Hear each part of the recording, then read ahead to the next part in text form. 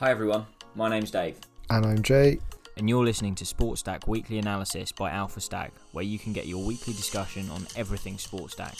This is a quick reminder to follow us on Twitter if you haven't already at Alpha Stack Group, and don't forget to check out our weekly blog posts at www.alphastack.co.uk. Right, enough of the admin, let's get on with the show.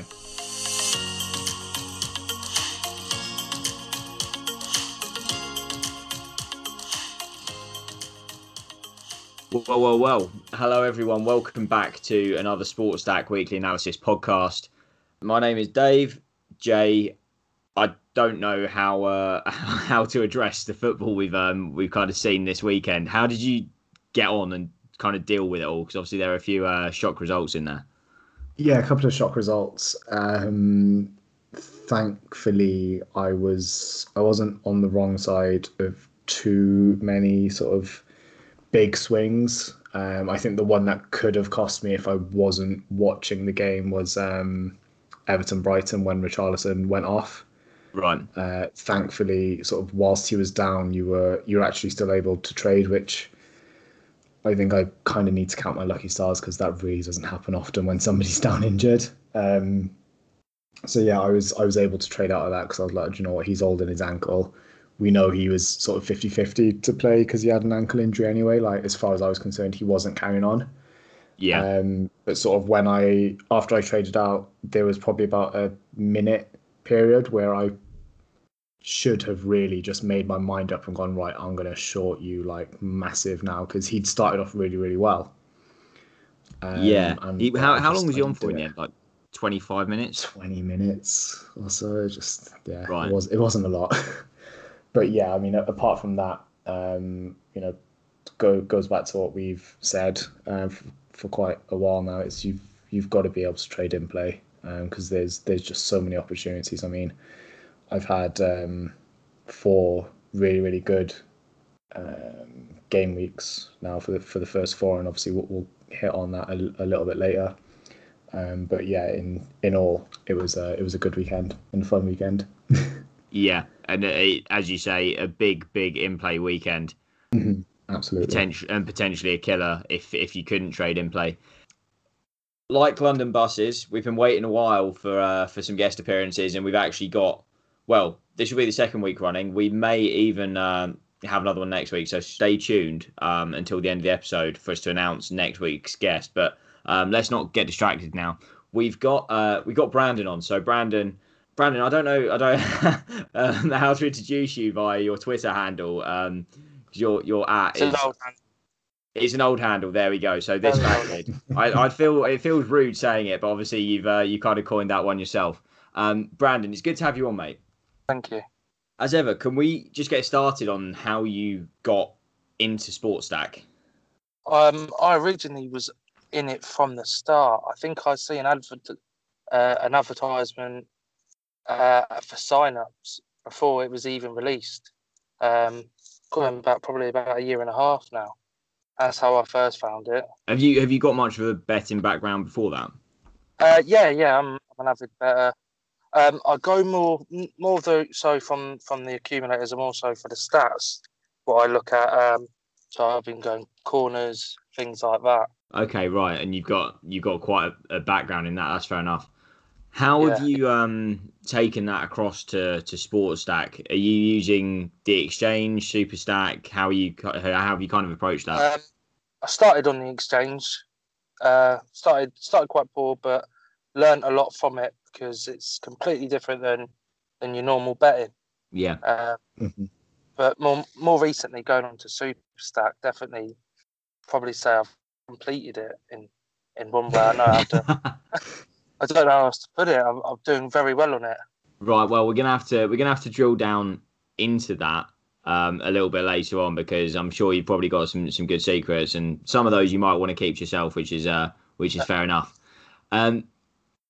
In-play betting, obviously, we've saying this weekend is big if you're able to trade in play. Have you been doing that the whole time? Have you tried to shift the focus towards in-play trading? I have done recently. This season especially doing in play because you never saw the potential until you really looked into it. Yeah. And once you've seen that you can work it well, there's so many opportunities to make money from it. And to save yourself from a lot of losses as well. Yeah, I think in a way, I think that's actually probably the bigger thing, is spotting when a trade is going bad, and as long as you can limit losses to small losses, and that can make the biggest difference in the end. As ever, we've got a lot to get into, so we'll get started on the game week 4 review, and then we've got some community questions, a few questions of our own to skip onto once we've done the review for this week. Obviously, we don't have any games to do picks for next week, which is a bit of a shame the way the picks have been going. No, this is great. We'll address those very quickly later. The onus is on me to address the picks now. It's just the way they've gone. But I'm sure at some point that momentum might shift later on in the season. We'll start with the game week 4 review. As ever, we'll start at the beginning. Chelsea 4, Palace 0.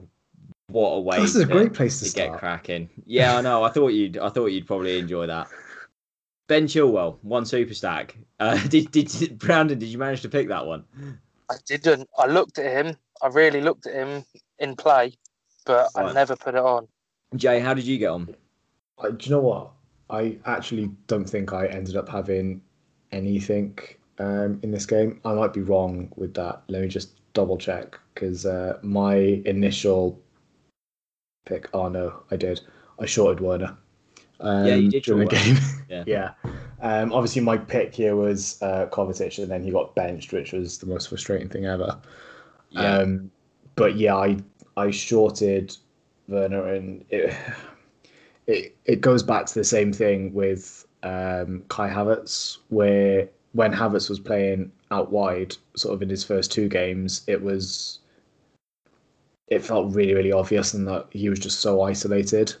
And then Werner was playing out on the left with Tammy up front. Again, Werner was just isolated. It was, in hindsight, I mean, I probably could have quite easily taken on a little bit more than the position that I did. But apart from that, it was just Werner short. Yeah, I mean, I don't understand the dynamic of signing Werner for 50 million to then play Tammy Abraham up front. That's something I won't get my head around. I'm quite glad that Azpilicueta took the second penalty off Abraham. I don't know what it is. I just don't think he's good enough, and I don't want the charade of him playing up front to go on much longer. I'd actually like to see Werner start making something of himself there. I don't know if that's just a little bit mean on my part. At the same time, I didn't enjoy seeing Jorginho's silly skip on 2 occasions, but he's quite a good penalty taker. Brandon, how did you do in this game? Too great. I was on Kovacic short, but obviously he didn't start. But I went Havertz short, and I ended up trading out for a small profit in the first half when he started doing well. Okay. Good. So were you watching that game as it unfolded? Yeah, I watched that. Good, okay. Jay, what do you make of Havertz and Werner? Neither of them have actually managed to register a goal involvement yet. They both won a penalty. Their payouts weren't that bad at the weekend, given the fact that neither of them have scored or assisted. Do you see that changing at all soon? Think I might have to correct you there. Pretty sure Havertz got an assist last week in game week 3. Oh, he did. Yep, sorry, he did assist. What was it? I think it was 47, 49p payout against West Brom. Yeah, so I mean, you probably would have broke even. Yeah, so it would have been a short there would have been about break even. Yeah, fair enough. Okay, but yeah, I changed my question. It's more just to the point of, are we going to start to see Chelsea clicking in the way people maybe expected, which is they've got a huge amount of firepower up front. You know, when are these new signings going to start really scoring? I personally think you will see them start to click more when Hakim Ziyech comes into it. Fair. But I also believe, and despite the fact that I love the Bundesliga because I think it's a absolutely quality league, the Premier League is a little bit different, and I do think that these 2 guys are probably taking a little bit of time to adapt. Yeah. Do you think there'll be any of that for Ziyech coming into the league as well? See, I'm not sure with him because I mean he has literally proven that he can do it against Madrid, against Chelsea themselves, and against a host of other big European teams. Whereas to a degree, you could argue that's the case for Werner, but obviously Havertz hasn't really because Leverkusen were Europa League, and then they did get to the Champions League, but they didn't get out of their group stage. Yeah. So he hasn't had a huge amount of experience against sort of top flight clubs, whereas I think Ziyech will probably be able to deal with it a little bit more. And obviously Ziyech is a lot more experienced in general compared to these two guys. Yeah, that's fair enough. We'll move on to Goodison Park. 4-2, Everton beat Brighton. Brandon, did you take anything in this game? I had Calvert-Lewin and Richarlison. Richarlison, I missed out on the in-play, so I made a loss on him. But Calvert-Lewin, I managed to trade out of him not long after he scored, so I got 66p rather than the 52p he finished on. Nice. Right, that's a good move. I was thinking about this because obviously the other week I traded out after he got his first goal against West Brom, and then he went on to bag 2 more. But the best thing in the end would have been to trade out, as you did shortly after he scored. The weekend just gone, because ending up on 52p, you're actually not that much in profit in the end if you went long pre-game. Yeah, because I think he might have been about 44p to go long on. He's always a fair bit cheaper than Richarlison, isn't he? Yeah, he is. And Richarlison, I mean, Jay, I remember saying to you during the week that because he'd gone off injured in the cup game, and I thought he just wasn't going to be playing at all. I was a bit surprised when I saw that he was starting. So there will have been a few people out there who maybe clocked onto that in the early stages of the game, but it could have left a few people with a heavy loss.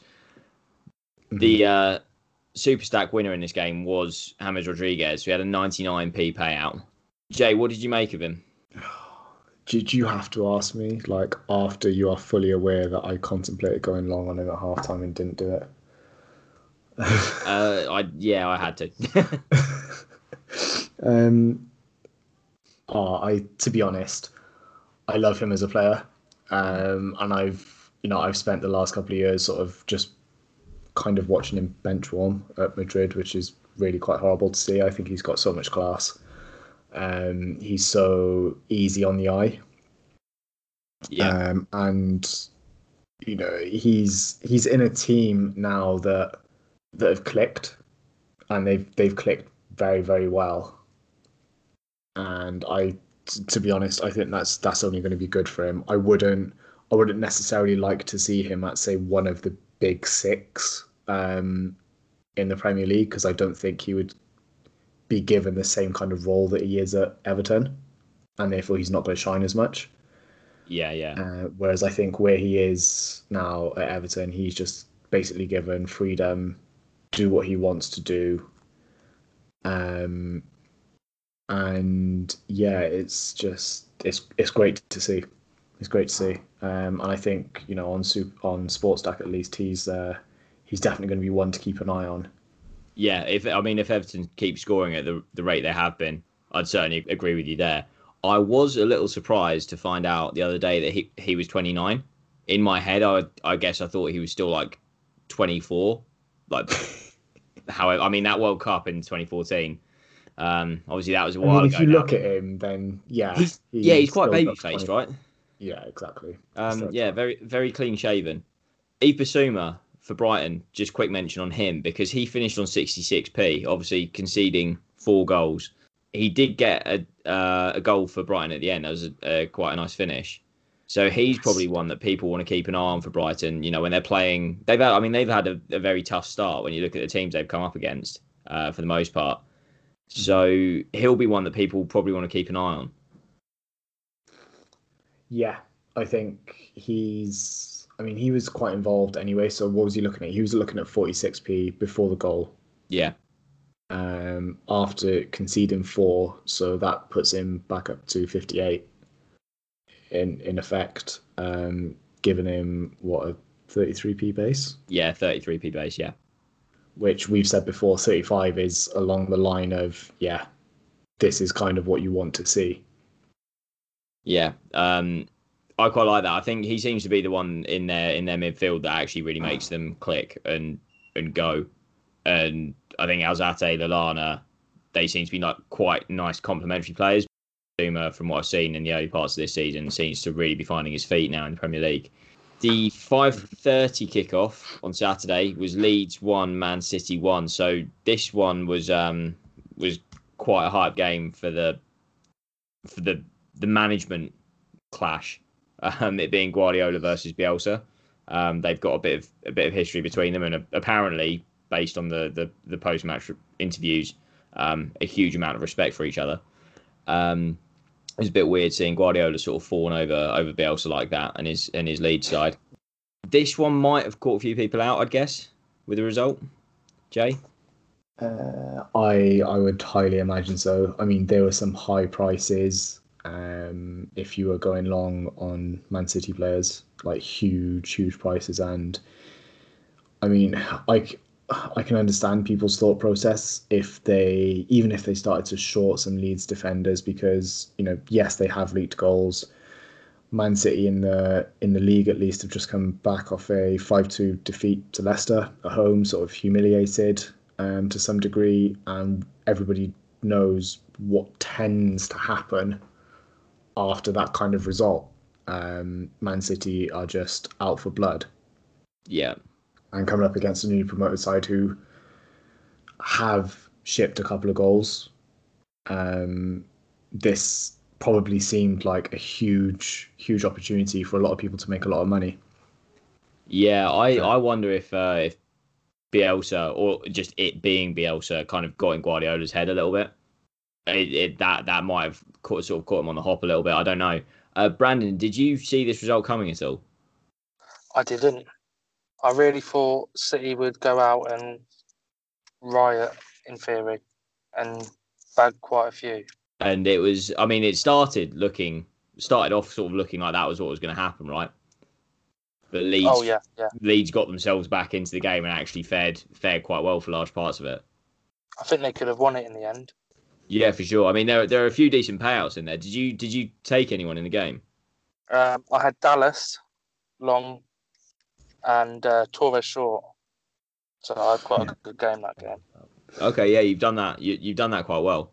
I mean, that's a tricky one. If you think that Man City are gonna run riot, then those trades have paid off quite well for you in the end. Were they both in play or? No, they weren't actually. I topped up on Dallas at half time. Right. Okay. Fair. And how was he looking at half time? Was it one of those where his buy price was only slightly above his payout? Yeah. I think his buy price was 42p, and I think his payout was about 38p. Right. And okay. He's quite known for quite a high base. Okay. Fair. So at that point, if you don't think City are going to score, then you're in a decent position there to buy him. Yeah. Sort of add to that position. Yeah. Fair enough. The possibly the dud game of the weekend, or what people thought was going to be the dud game of the weekend, was Newcastle versus Burnley. But there was still plenty to talk about in this, namely Callum Wilson paying out a massive 82p with 2 goals and an assist. And I'm sure this will have caught a few people out, because we know people love shorting Callum Wilson. Yeah, thankfully, I say thankfully, I didn't watch this game at all. Sort of, it was, to me, I couldn't see anything that sort of sprung to mind. So I left this game alone, and I can't remember who it was. I think it might have been Sports Like Josh actually messaged me saying I've gone long on St. Maximum, and then he's messaged me, he's like, he's just scored. I'm yeah. If I was trading this game, he would have been my go-to guy as well. And then I sort of just sat there thinking, like, just sulking to myself, like, idiot, just missed out on fucking profit.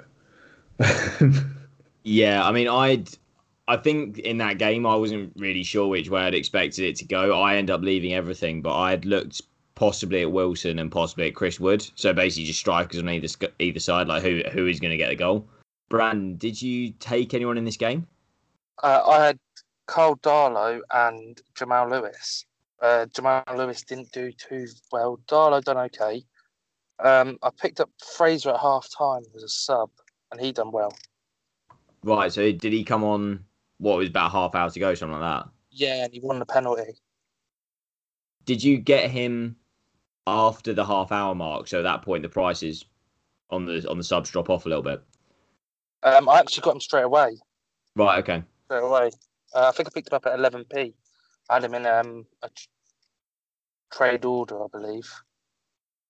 Oh, okay, fair enough. So, I mean, that's a very good price to get a sub at. Mm-hmm. Particularly someone like Ryan Fraser, you would expect at some stage will bed himself into the starting 11, or he'll be there or thereabouts. So I don't know if he's actually started yet for Newcastle. I don't believe he has. No.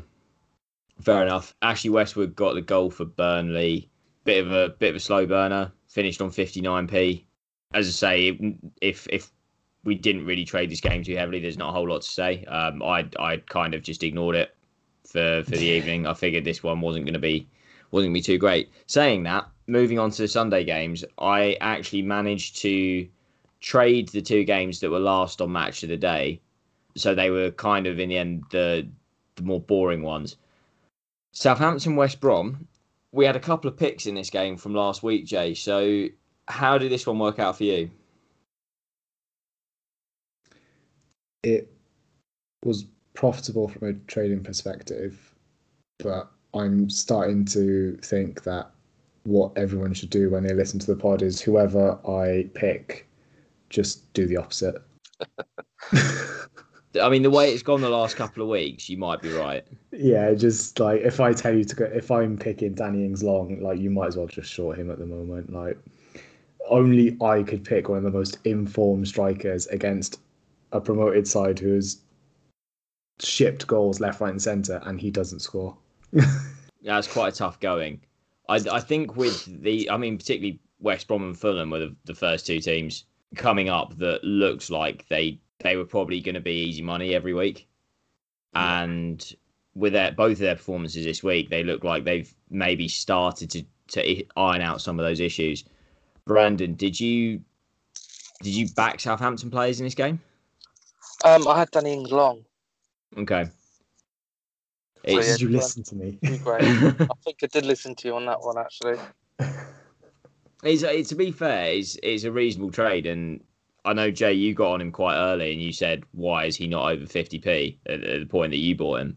And he got up to 52 or 53 around kickoff, and given he is one of the most informed strikers in the league, and against a struggling defence, and they'd gone even from a back five to a back four, you might think the space is there for him to do something, but it didn't quite work out. I know Luke had Shea Adams at 40p, and he paid out 37, so that also was a loss. And I mean, it's a bit of a surprise for Gineppo and Romeo to get the two goals for Southampton.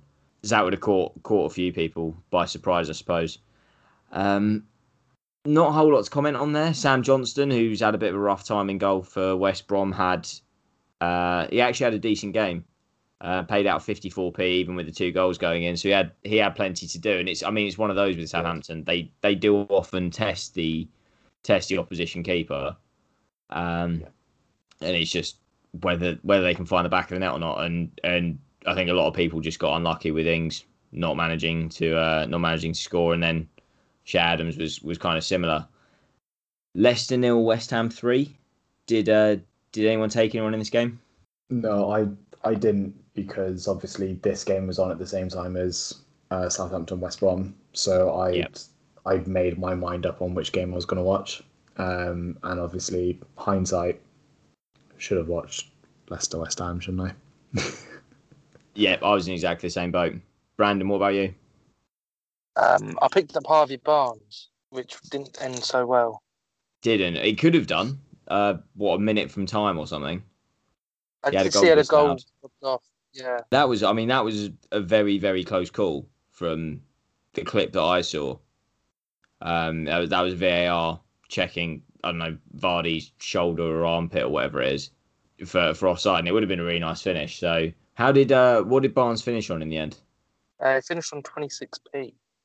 Yeah, I initially wanted to short Vardy in this game because he was, I think, a 51, 52p sell, and then I'd talk myself out of it because of his tendency to win penalties that we've seen so far this season, win and convert them. And well, I didn't take it, and he ended up paying out 11p, so that would have been a massive short if I had taken it. But I mean, I suppose the thing to comment on here really is how solid West Ham have looked the last couple of games. If you told me they were going to score 7 and concede none playing Wolves and Leicester, I don't think I would have seen. I don't think I would have believed you. No, I'd have laughed you out the door and said, "Yeah, on your way, mate." Oh, I suppose we should mention I did have a pick in this game. So Mikel Antonio. Yes, you did. Yeah, Mikel. To be fair, this was one of those. It was basically a guess, but Antonio at 36p looked reasonable value. I did see a stat that he's the top scorer in the Premier League, or maybe joint top scorer in the Premier League since the restart during last season. So if you can pick, to be fair, that would make sense. Yeah.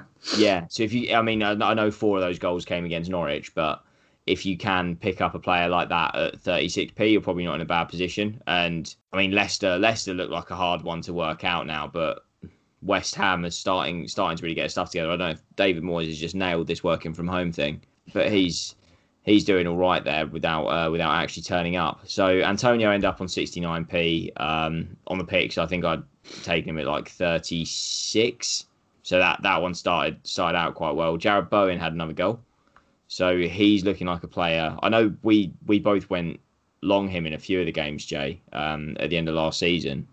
Yeah, and then he sort of dropped off my radar. Yeah, missed a treat here. Yeah, so he paid out 74p. So there are a few West Ham players that look like they could be quite interesting. Wolves 1, Fulham 0 was not the game that I think a lot of us were hoping it was going to be. Brandon, did you take anyone here? I shorted Bobby Reid. Shorted Bobby Reid. Okay, and how did that work out? Yeah, not bad. He finished on 30p. Shorted him at 36p, so small profit. Okay, fine. And were you trading this one, or was this one a sort of set and forget? Yeah, set and forget. I think majority of the day was on Sunday, to be honest. Okay, fair enough. And Jay, did you trade this game? Did you watch this game? Yeah, I watched this game, and it didn't go as well as I was hoping. I think I ended up £12 down. Okay. Which I suppose sort of for the amounts that I normally trade, it's really not that bad. It's one that you can sort of just write off. Because I ended up shorting 3 of Fulham's back 4.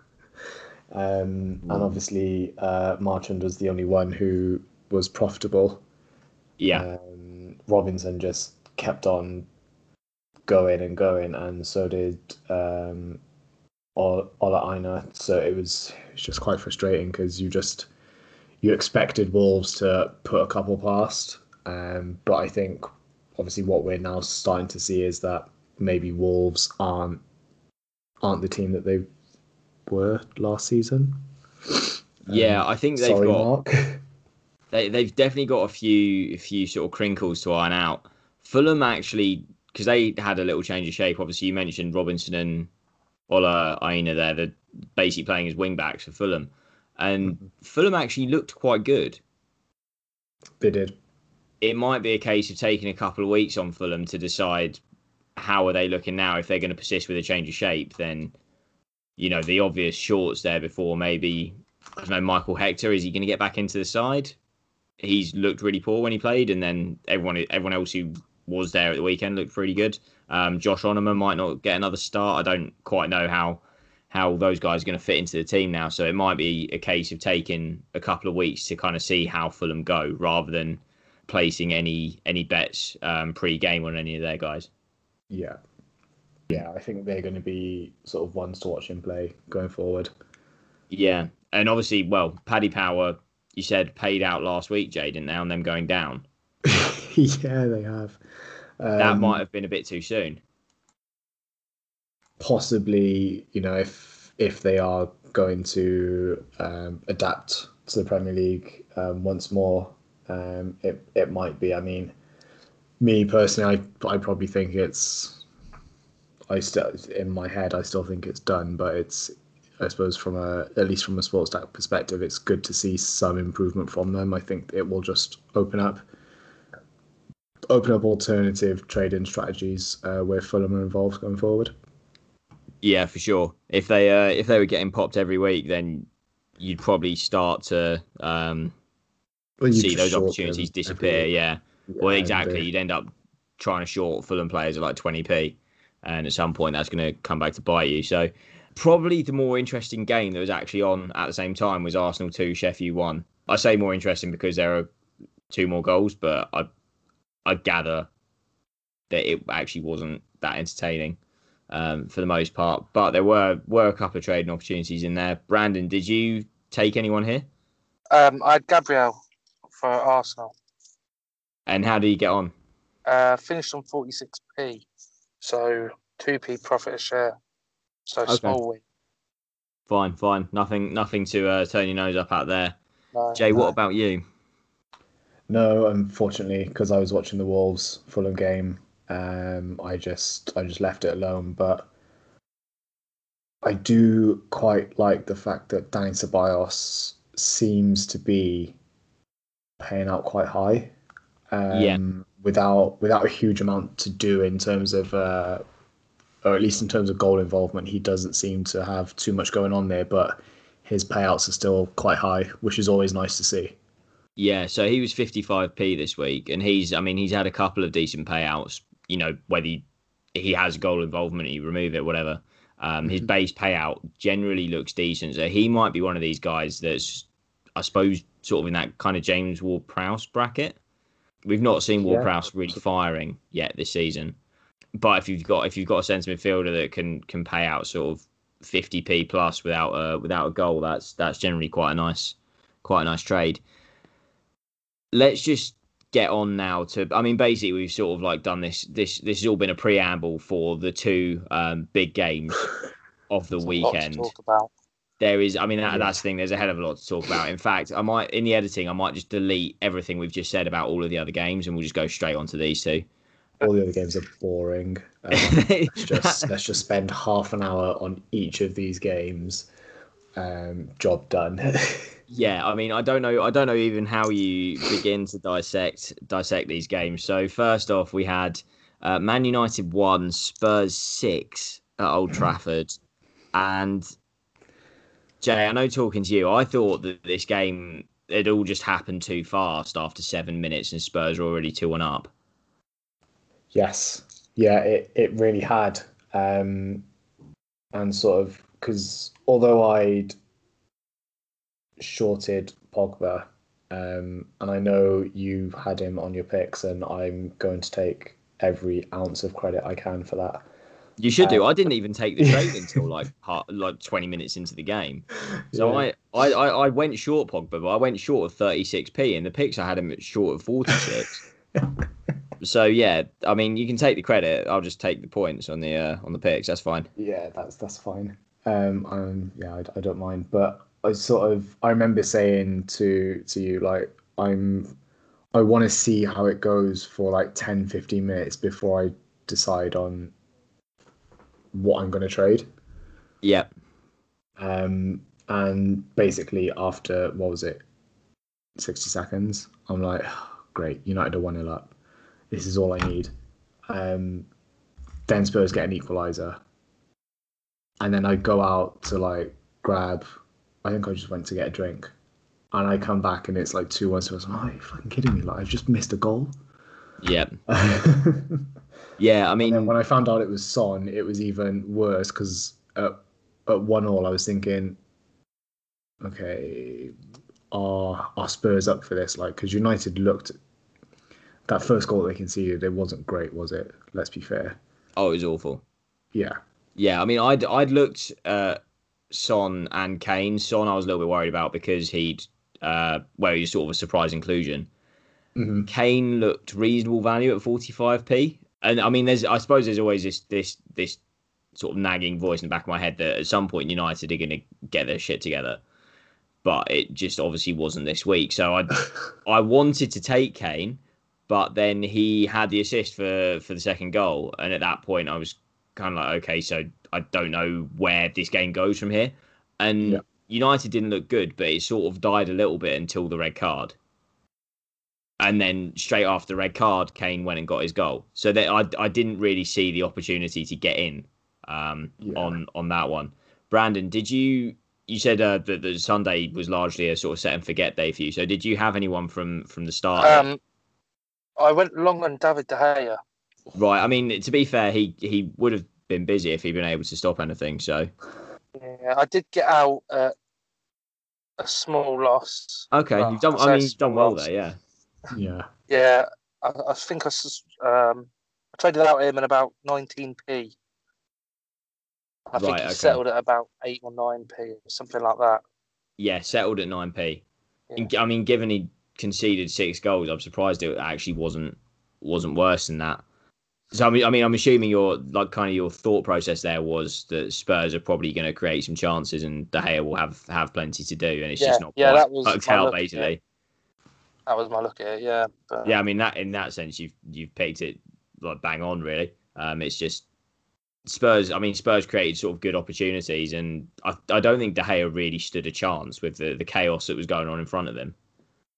No, when I see it go 3-1, I thought this is not going to go well.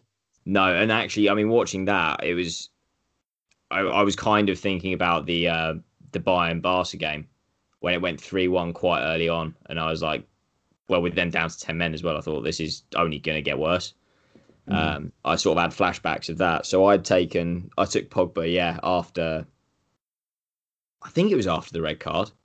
And then in the build-up to the third goal, Eric Bailly made an error, which initially didn't get credited by Opta. So I decided to go short on him.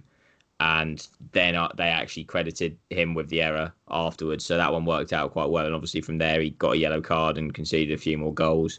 It was just a weird game to watch. And I mean, obviously there'll be a lot of people rejoicing in the way it went. But I mean, do either of you guys see Man United sort of turning things around from here? I don't think so. How bad can it get though? That's the thing. I suppose we're not used to seeing United, languishing in the bottom half or whatever. But I don't know how much worse it's going to get until do they sack Ole? The transfer window's now shut. I don't know what options they have. They were panicking on deadline day, weren't they? They were. I think they signed 4 players. So they've signed Telles, they've signed Cavani, they've signed the kid from Atalanta, and then who's the fourth? They bought someone, but they've loaned him back, or they're not getting him till January. Diallo, or was that the one? Yeah, so he's from Atalanta. Is he a winger? Do we know? Yeah, I believe he is. They've got someone, I believe it's from the Argentinian league. Oh, they got some 17-year-old kid, haven't they, that's gone straight into the academy. Yeah. I read that they got some kid, but because he's gone straight into the academy, I'm like, oh, okay then.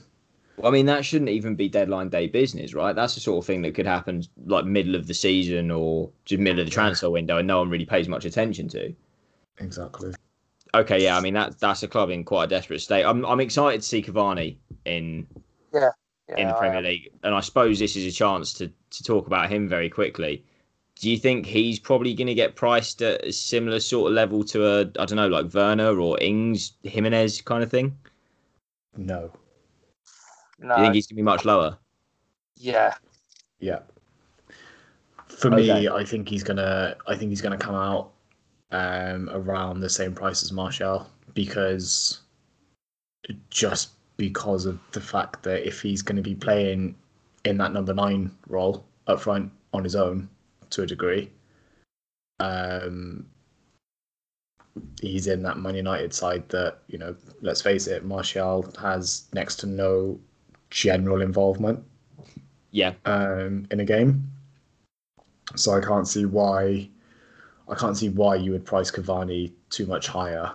Like there might be a couple of pence, maybe 45, 46, just because he's probably I say Robbie, he is a much better goal scorer than Martial. So he will probably get a little bit more bias on that front. But in all honesty, I think his general play will be less than Martial, and that's probably saying something. I'd be inclined to go the other way on his general play, because I think he works a lot harder. I think he's going to force himself on the game more if he's not involved, whereas Martial, I don't think, is so inclined to do that. He's quite lazy, to be fair. Okay, so a little sort of experiment, I suppose. The next game after the international break is Newcastle versus United. When that market opens, what price would you short Cavani at, Brandon? Anything over 48p. Anything over 48. Jay, would you go lower than that, based on what you said? No, because it's Newcastle. Okay, so you're still set on Newcastle not being, not having it quite together. Yeah, I mean, it's a tough one to call. So many teams have been so inconsistent at the start of the season, right? Yeah, and well, I mean, maybe I would short at 48, 49, maybe. But I would also want to see how he's going to be used for the first 10, 15 minutes to make my mind up for certain. Yeah, that's fair enough. I think there'll probably be a lot of people who want to jump on a trade on him because of who he is. Yeah. And it'll be the same as, when we had the Champions League and all that stuff. But I think it probably is sensible to see what happens. Yeah, and anything above 50p, if his price gets driven up to above 50p, I will short. Yeah, fair enough. I quite like shorting strikers at anything above 50p. Yeah. So yeah, I don't know if people are listening and they're gonna go, all right, yeah, let's take some of his money, or not. We'll find out, I guess. Let's hop on now to Villa Liverpool, and I mean this was probably as much of a surprise. Well, more of a surprise actually to a lot of people than the last result would have been. Brandon, this game, am I right in thinking you managed to get back to watch this game? So you're trading this in play? Yeah, I was trading this in play. I had 3 beforehand. I picked up Jack Grealish, John McGinn, and short on Keita beforehand. Wow, so they would have all gone very well for you. Yeah, they did go very well. I did get on Salah as well after the Villa goal. Was that a long or short? That was a long. Okay. Bought him at 55p after the Villa goal, and then I sold him straight after he scored for 62p. Okay, so you've done. Were those your 4 trades for the game? Yeah. Yeah, they were. Watching all that unfold, I don't think I would have taken anything else if you've got McGinn and Grealish, McGinn and Grealish racking up points and Keita dropping like a stone. I did make a mistake with McGinn though. I did come out of him too early. Oh, did you? Was that? Yeah. That was what, after his goal, but maybe before he got that assist. Yeah, I got out of him at 62p. Okay, and he finished on over 80, I think, in the end. Yeah. Absolutely unreal. And Jay, how did you do here? It wasn't as good as it could have been. Let's just put it that way. So I shorted Keita because it's probably one of my favoured trades so far this season, along with shorting Pogba and undoubtedly a Man City attacker, which this week ended up being Ferran Torres, which was great fun. But yeah, sort of, I also in play went long on Diego Jota because there was a time where Liverpool looked like they were going to come back into it and then they would just go all out. Right. And I thought that would work really, really well. And obviously it didn't, so I had to get out of that for a £38 loss. Took a little position on Gomez, which sort of he went off quite soon after I took that. Same with Wijnaldum. Both of those short, so that was, that they weren't too bad.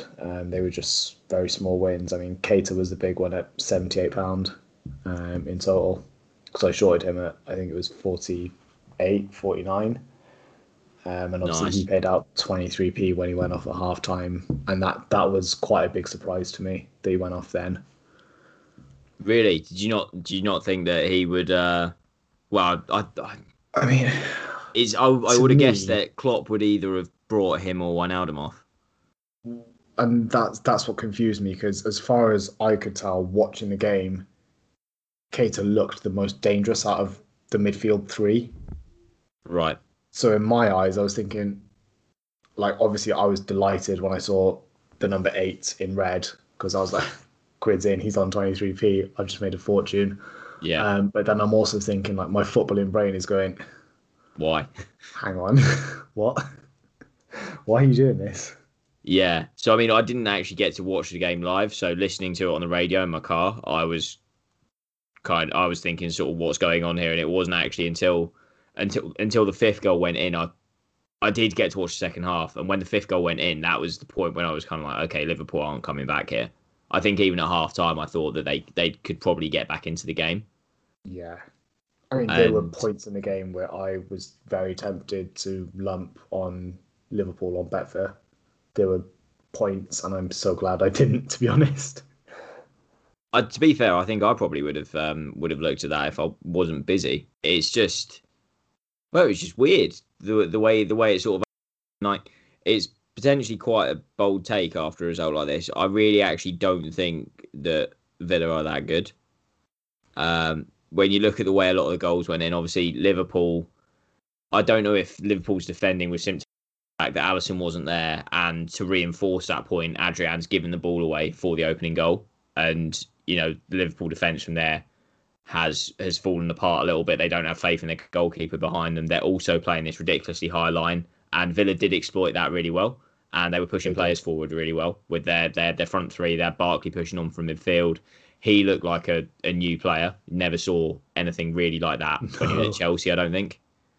It might just be, because he's an Everton boy and he's up against Liverpool. It could be that, and obviously it was his debut for Yeah. Villa as well. So a lot of things could have probably played a part there. But yeah, he did look very good. I mean, what did he pay out in the end? I think he was high 50s. Which is, it's not bad considering you probably would have got him for about mid-30s. Yeah, I was, so before the game, and the only trade I actually took in this game was a Tyrone Mings short, so that didn't work out too well. I shorted him at 38p, and he ended up paying out 52. And it was annoying because there were just a lot of silly, it was just sort of, CBIs and things that sort of totted up with him. And every time a Liverpool goal went in, I was cheering. I say every time, the two that went in, I was pleased with those. And I just thought that this, it could easily finish. It could have finished 7-3 or 7-5 or something. I was expecting Liverpool to do more than they did. Mm-hmm. Barkley finished on 65p, so that was in amongst obviously a lot of good scores. Grealish hit a max payout. He had 115p, 2 goals and 3 assists is mad. Huge. Ollie Watkins perfect hat trick, 97p. John McGinn 81p. It was with a goal and assist. Yep. I will refer to the fact that 3 of the goals took monstrous deflections for Villa. And Yes, so they did. I think people shouldn't get carried away with this result. Obviously, it was a very, very bad night for Liverpool, but I think people should, don't be surprised if Villa, struggle to score in the next couple of games or something. I don't think they are necessarily a free scoring team now.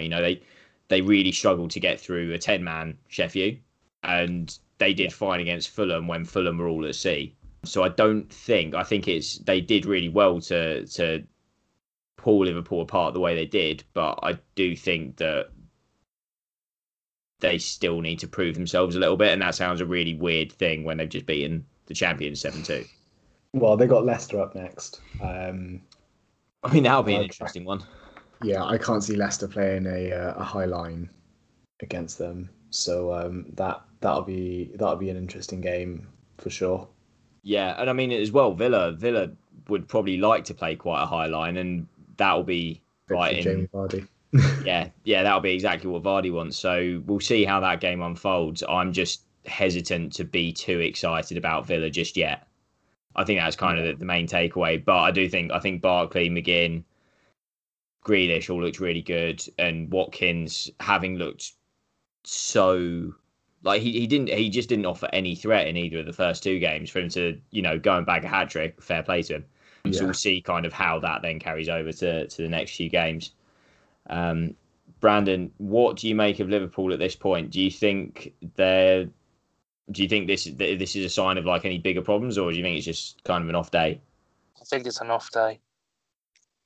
Yeah, I can see Liverpool just bouncing back absolutely fine after the international break. Who have they got next? Do you know, out of interest? I'll check just quickly. Everton. Maybe saying that, maybe not. That'll be a very good game to watch. Let's hope so. I mean, I know the last Merseyside derby everyone was really excited for, and it was an atrocious 0-0.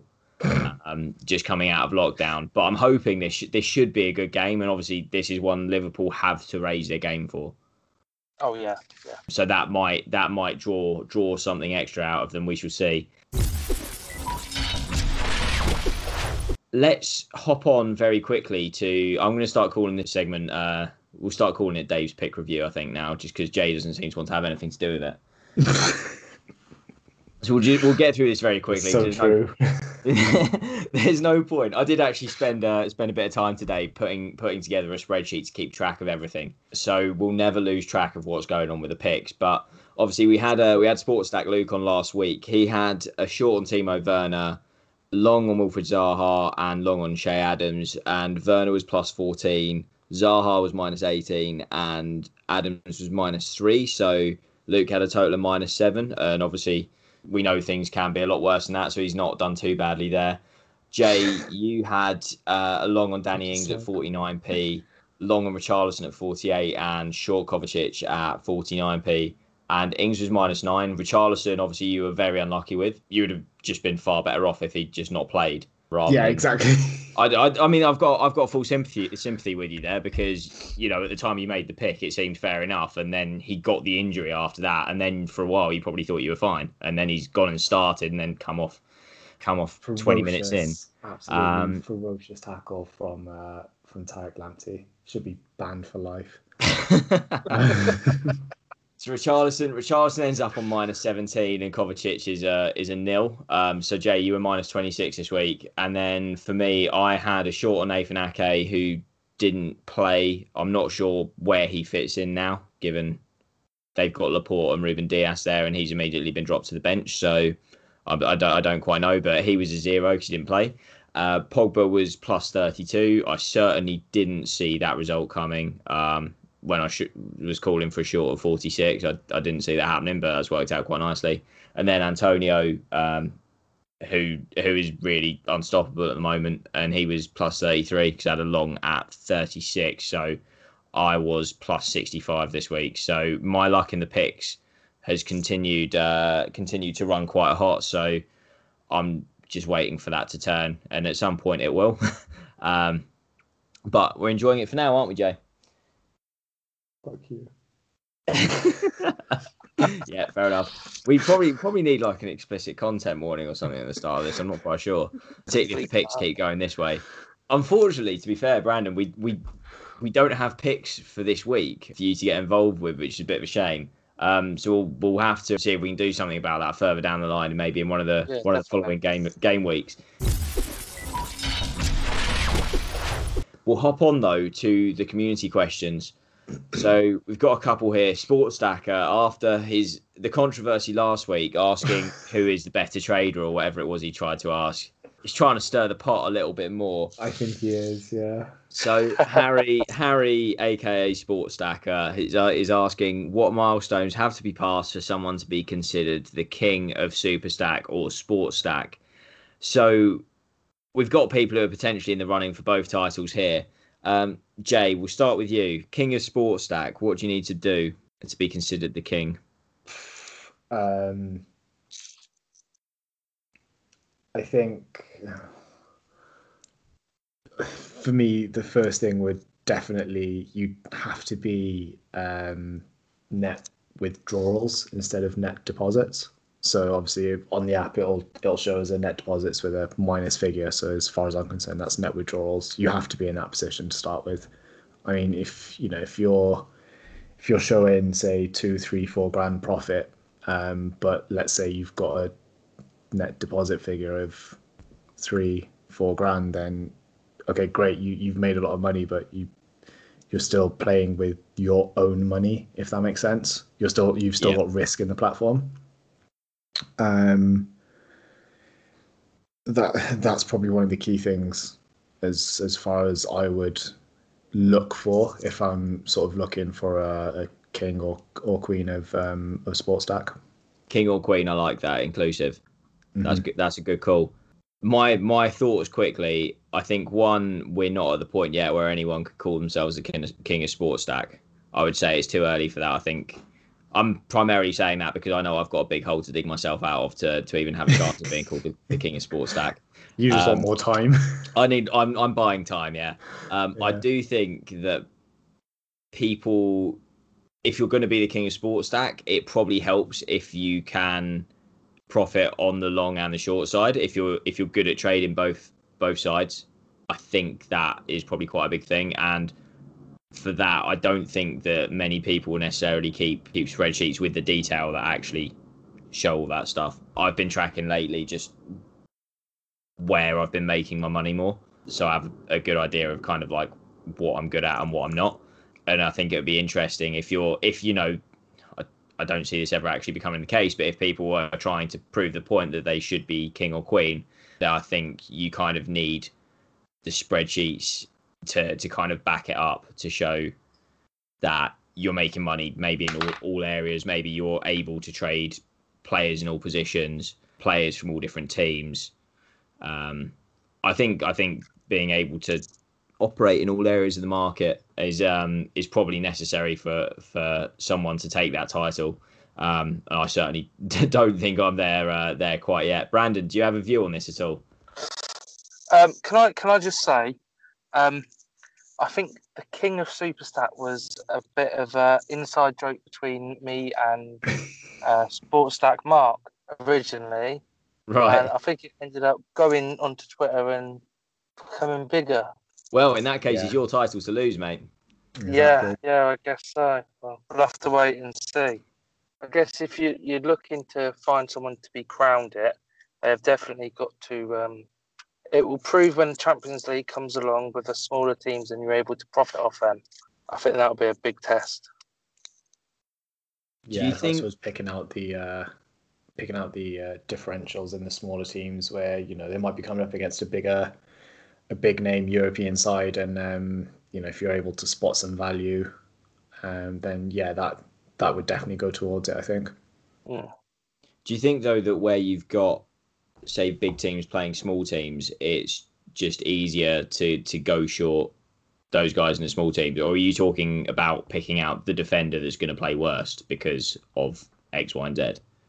I think it's more so who you think you can short or long and make the most profit from, because I can imagine a lot of the prices being relatively low for the smaller teams, and without knowing a lot about the teams that they play for and the leagues that they're playing in, you can't get them sort of stats to prove how they'll overcome a lot of a bigger team. So you're waiting to see how people get on in the Champions League group stages before you pass any judgments? Yeah. On the King of SuperStack thing, I'm interested to know how you've been so successful on SuperStack. You can give away as much information as you do or don't want to. I mean, we don't want you to give up any secrets that you hold close to you. But do you think that the techniques you've got will carry across to stuff like the Champions League, where you've got some of these lesser known teams? I'm hoping so, yeah. Because that's where I've done really well on to begin with, Champions League. Especially after the restart, that's where I started with the SuperStack. Because that's when it came about, and then carrying it over into the Premier League was was easier, I think, because you kind of see a pattern, but majority of it is, I'd say 50% luck and 50% seeing how the player has done in the past versus who they're up against. I think especially for wingers, if they're going against a right back that's pushing up a lot higher, and they're going to create a lot of chances and for themselves and not give away the ball as much. Right. So, I mean, just as an example, would you have considered Grealish in the Liverpool Villa game? Yeah. I think if it wasn't for them playing against a Liverpool team that are a good team, I would have picked him. Right. But I didn't see that result happening. No, I don't think anyone can really blame you for that, to be fair. No one did. No, that's fair enough. So, another question from Sports Stacker. I think. Oh, actually, no. This feeds into the same. Yeah, it's basically just part 2, isn't it? What's more important, ROI or monetary value to be considered the king? Brandon.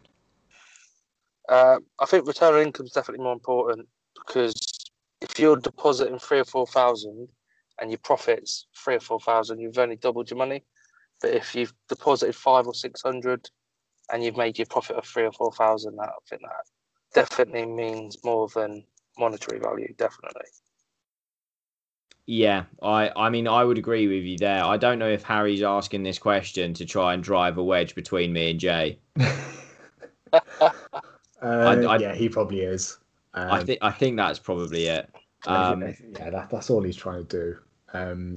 But I do like Brandon's example there of depositing sort of £500 and making £3,000 profit, because that's very, very close to what I done, because I started with about £400 and my total profits are £3,000. So I'm going to take that example to the grave with me. Right. Well, there we go. There we go. Yeah. But I would agree. Return on investment is really, again, this is probably the accountant in me. It's not quite the be all and end all of accountancy ratios, but it's definitely up there. And if you're trading 600, 700, 800 shares a time and you're making 30, 40 quid a trade, and that's great, because sort of, yes, you are making real money, at, good amounts per trade, but the actual amount that you're making on your total liability per trade, it's not huge. So there's margin to make more, if that makes sense. Yeah. I mean, I think in the end, you need to be looking at your profitability rather than your profit, to really determine how good you are. Because I think it kind of comes back to what we said last week with Luke, where on Twitter, obviously, if you post a bigger profit, people will be more interested. They're not actually looking at, oh, you've managed to double your money on that trade. You've bought whoever at 50p and they've paid out maximum. Yeah. They're looking at the fact that you're up 100 quid. Even if you've bought you might have bought someone at 80, and I certainly wouldn't be buying anyone at 80p. But if you buy someone at 80, sell them for 90 and make 100 quid, they're probably going to be more interested in that than if you buy someone at 50p, they pay out a maximum, and you make £2.50. Yeah, that's just the way things work on social media. So yeah, I would encourage people to consider their returns there. So looking at the strike rate, in terms of quite big. Yeah, exactly. So in terms of maximizing the amount of money you're making, if you're looking at your strike rate, you basically just want to limit the number of losing trades, and then the next step is to try and limit those losses as much as possible. So if you are watching, and this is where it helps watching in play, is if you see a trade going the wrong way, it's having the conviction just to tap out and say, that's me done. And an example of that might be with the Tyrone Mings short, because in the end that wasn't a catastrophic trade. It wasn't great, but it was a bit of a crap end to the weekend, which generally had been quite good for me. And I'd sat there thinking, well, maybe Liverpool will get another goal, and I let it run, and actually it ran away from me the other way. So it's kind of one of those examples where if you yeah, you just need to be a bit ruthless and say this trade hasn't worked. I'm going to leave it there. And once you cut those big losses out, then you're in a pretty decent position. Yeah. I think that sort of not necessarily the player that you were on about there, but that example of, obviously in your case, you're thinking, oh, maybe Liverpool will score. But obviously then the total flip side to that, if you're long on someone who has probably had a quiet game, but let's say their payout to what you paid for them is, say, 10, 15p difference. 20 minutes to go, you're probably thinking, oh, if they score now, like I'm going to be quids in, like, and if I trade out now, I'm not going to get much more for it, so I'm going to make 14, 15p loss. And it's then having that conviction to go, okay, fine, I'll take the 14, 15p loss. It's probably going to be better than the loss that I could get if this goes horribly wrong. So like you said, it's my De Gea trade, to be fair. Yeah, take the loss. Exactly. Yeah. So you said you traded that out after the third goal, right? Yeah, third goal. Yeah, great move. I think in the end, it's just managing those trades, just to not let them run away from you when maybe when they're on a losing position. Sports Stack Mark, friend of the show, how long till you're confident enough to take the plunge with big stakes? So I don't know if this is directed strictly at you, Brandon. I don't think it's directed at Jay because I think he's already there. It's either you or I, Brandon, but I'll let you go first. I think probably now. Yeah? Because I think this was aimed at me, because I think me and him were talking about these for the Super Stack. Because I was only doing the £2 stakes. And he was saying to me about going up. But yeah, I think now I will be going up to maybe £4, £6, £8 even for some. That's one of the big things for me is if you're scaling up, doing it slowly, because just giving I think it can be a bit of a shock to the system. Maybe less so on Superstack, because once you place that bet, you can't do anything about it, right? No. If you're on the exchange, you're having to make a decision every single second you're in the trade. You're having to make a decision: do I leave it? Do I get out now? And when you're seeing a bigger profit or a bigger loss on the screen, or you're thinking about the prospect of a bigger profit or a bigger loss, that's when you get greedy, or it can kind of like play havoc with your thoughts. So that's why if you scale up slowly, it just gives you a chance to adjust as you go, and you're never going to be sort of too caught out by the numbers that you see on the screen. Yeah, I agree. So yeah, I think scaling up slowly is sensible. My next question was going to be, when you scale up, are you talking about going from say £2 to £10, or is it £2 to £4, which would be the smallest increments? I think it makes sense to just go to £4 on the next one and then kind of see how you get on there. I have been going £4 over the weekend. I think I had Richarlison and St. Maxim, which Richarlison didn't go very well, but the Allen one could have went very well. Yeah, so Max, man, you wouldn't have been far off in the end. No, I think if he didn't get subbed off, he would have took that penalty as well at the end. Quite possibly. And it just gives him more time, and he doesn't need a huge amount of time to rack up points either. No. So yeah, I mean, it's a bit unfortunate, and at the same time, with all due respect to Callum Wilson, he didn't exactly do much, did he? I mean, looking at his payout graph, he didn't do a huge amount until the 2 goals anyway. So I think that one is just very, very unfortunate on that, unfortunately. Yeah. It's the way some of these go, isn't it? Let's hop on now. We wanted to ask you a few questions, Brandon, about how you trade in play effectively, because obviously we've had a couple of discussions on this over the last couple of weeks on the podcast. You put out a very good thread on Twitter, sort of explaining your thoughts on it. So we just wanted to kind of get to grips with, what do you think are the main points when it comes to trading in play, just so listening has got kind of different views to just me and Jay saying the same old stuff. I think definitely only in a trade in play if you're watching the game. I think that's one of the most important things, because if you're not watching a game, you can't see how it's going. Even the stats don't say a game. If you see the flow of the game, one team's attacking more. I think the main thing I look for is if it's maybe a bigger team against a smaller team, and it's either drawing or the stronger team are pushing and pushing.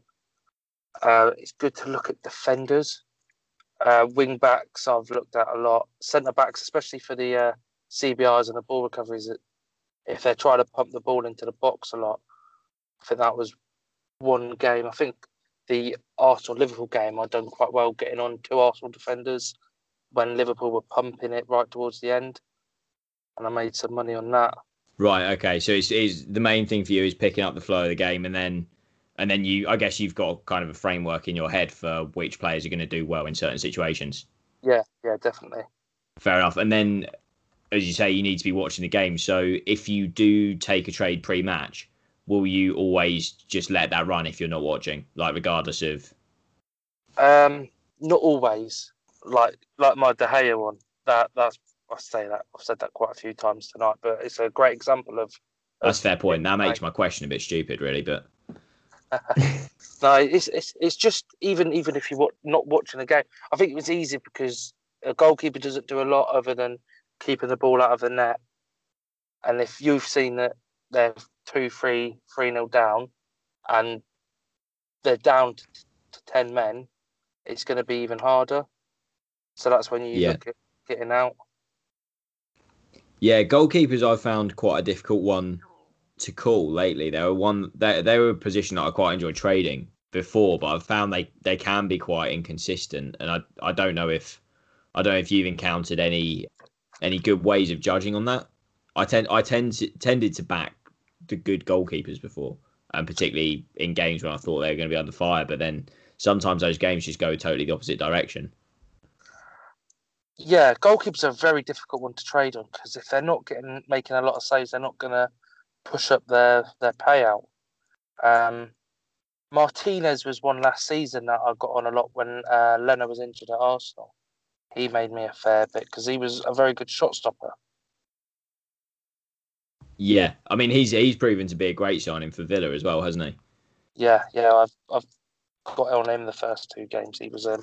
With him, do you think actually that he could be a big difference maker for Villa this year? I'm assuming you're having had some success with him already. You'll probably be looking to trade him again. 100%. Yeah, I think he's made a big difference at Villa, and he'll help them push higher this season. Yeah. As I say, I'll reserve a bit of optimism on that one for now, but I do think he's an excellent signing, and he'll certainly make that back four or that sort of defensive unit a lot better. Jay, have you got anything to add on what Brandon's kind of given us there on his in-play trading? No, I think a lot of it is obviously very, very much similar to what we've said, which is, really only trade in play if you're going to be able to watch the game in the grand scheme of things, because even if you check the stats every 5 minutes and whatnot, it's not actually 100% true reflection of what's actually going on the pitch. And for me that is by far the most important thing. We're probably very near the end now. I'm going to ask you both quickly. We've got 3 markets open before. Well, I mean, these games feel so long away now with the international break. West Brom, Burnley, Sheffield United, Fulham, and Tottenham, West Ham. I'd say one of those games looks appealing, which would be Tottenham, West Ham. But have either of you guys checked into those markets at all? Have you got any thoughts? Have you taken any trades? I've got one person so far, short on Dwight McNeil. What's the rationale there? I've shorted him a few times already, and he seems to. It's quite a high. I think I shorted him at 46p, and so far he's not paid out over 40p. I think that's the way I've looked at it. Interesting. This match is a bit of it's a clash of two kind of struggling teams. Yeah, I think West Brom are going to step up their game now. Yeah, I Especially think after their draw against Chelsea. Yeah, I mean they certainly looked better. They were clinical against Chelsea, and that in the end is what got them the point, because obviously they were under so much pressure in the second half. And against Southampton, they looked vastly improved in the second half. They were applying a bit of pressure. I think against a team like Burnley, we'll start to see them. They can actually really get out and get at them, and I think you probably see the best of Pereira and Diangana in a game like that. Yeah, I think they'll look at this game as one to try and pick up some points. Yeah, for sure. Jay, what about you? Have you taken anything so far? I haven't yet. In all honesty, I've kind of just left it for a minute, and to be honest, a lot of that is just down to the fact that I'm, in the nicest possible way, I'm trying to stay off the app at the moment, because I'm just gonna start to cry that I'm not going to make any money off it this weekend. Yeah, it's going to feel like a long couple of weeks, isn't it? Yeah, it's one of those things where it's sort of you sort of get used to the thrill of trading the players as you're watching the game. I think I'm going to be watching the internationals and maybe cursing Nick and Christian a little bit that they haven't got internationals on there. But yeah, we'll see. Straight up calling them out. Yeah, well, to be honest, I did mention it on Slack. I even tagged Nick as like any chance for last minute additions to the internationals, and yeah, he blanked it. So I guess that's. I've been asking him for months. Yeah, he's probably getting tired of everybody asking for it now. To be honest, I shouldn't really hound him for things, because he has probably been hounded by me for cricket, and he's said that that's coming in April. So I really shouldn't ask for much more. So. Yeah, I mean, he has got a fair job to do already without you making his life any more difficult, Jay. Yeah, exactly. So yeah, maybe I'll let him off for the time being. I've taken one trade so far, and that is long Michail Antonio at 35p. I was literally, I thought I might have done. After that last game, Spurs have obviously looked so good against Southampton, and then they looked so good in the last game, but United were horrendous, and there have been games in between where they've not been particularly inspiring. Against Newcastle, they couldn't finish the dinner. So in a game like this, where West Ham are obviously going to be up for it, I think that Antonio looks a decent option at 35p. And I mean, in that last game, he paid out 69p, and that was with one goal involvement. I quite like him at 35p, and I think he's quite underpriced there, and he might remain so for a bit of time. And then Jared Bowen's 37p as well. So there are a couple of prices there that are interesting. Yeah, the problem that West Ham are probably going to have that game is that Gareth Bale might be back. So like they're screwed. So yeah. Oh, that's the point. That's just my Welsh bias, but yeah, whatever. I hadn't even considered. I honestly, I keep forgetting that Gareth Bale plays for Spurs now. Yeah, I do as well. I mean, he's a 52p buy, and I'm not paying that for him. Like, no, I wouldn't. As much as I love him and he's like my hero and whatnot, I can't. I really can't. Well, I was going to say, I mean, one of my abiding memories of him for Spurs is scoring, I think, a couple in a 3-2 Spurs win at Upton Park, probably in about 2012, and he scored the winning goal it was a good 30-yarder into the top corner. So I don't know, it almost feels like it's set up for him to come back and do something against West Ham. It would be nice. Son 51p, I might find a little bit appealing. I don't know how this game's going to go, so I kind of don't want to take anyone who's priced too high. So I think I'll probably leave that. I just don't think that's probably a bit of a risky one. I just don't think that the pricing is quite reflective, because I think West Ham have obviously got momentum, and Spurs have actually proven a little bit inconsistent so far. They were obviously very good last game, but we don't know what Spurs are going to turn up next. So yeah, we shall see.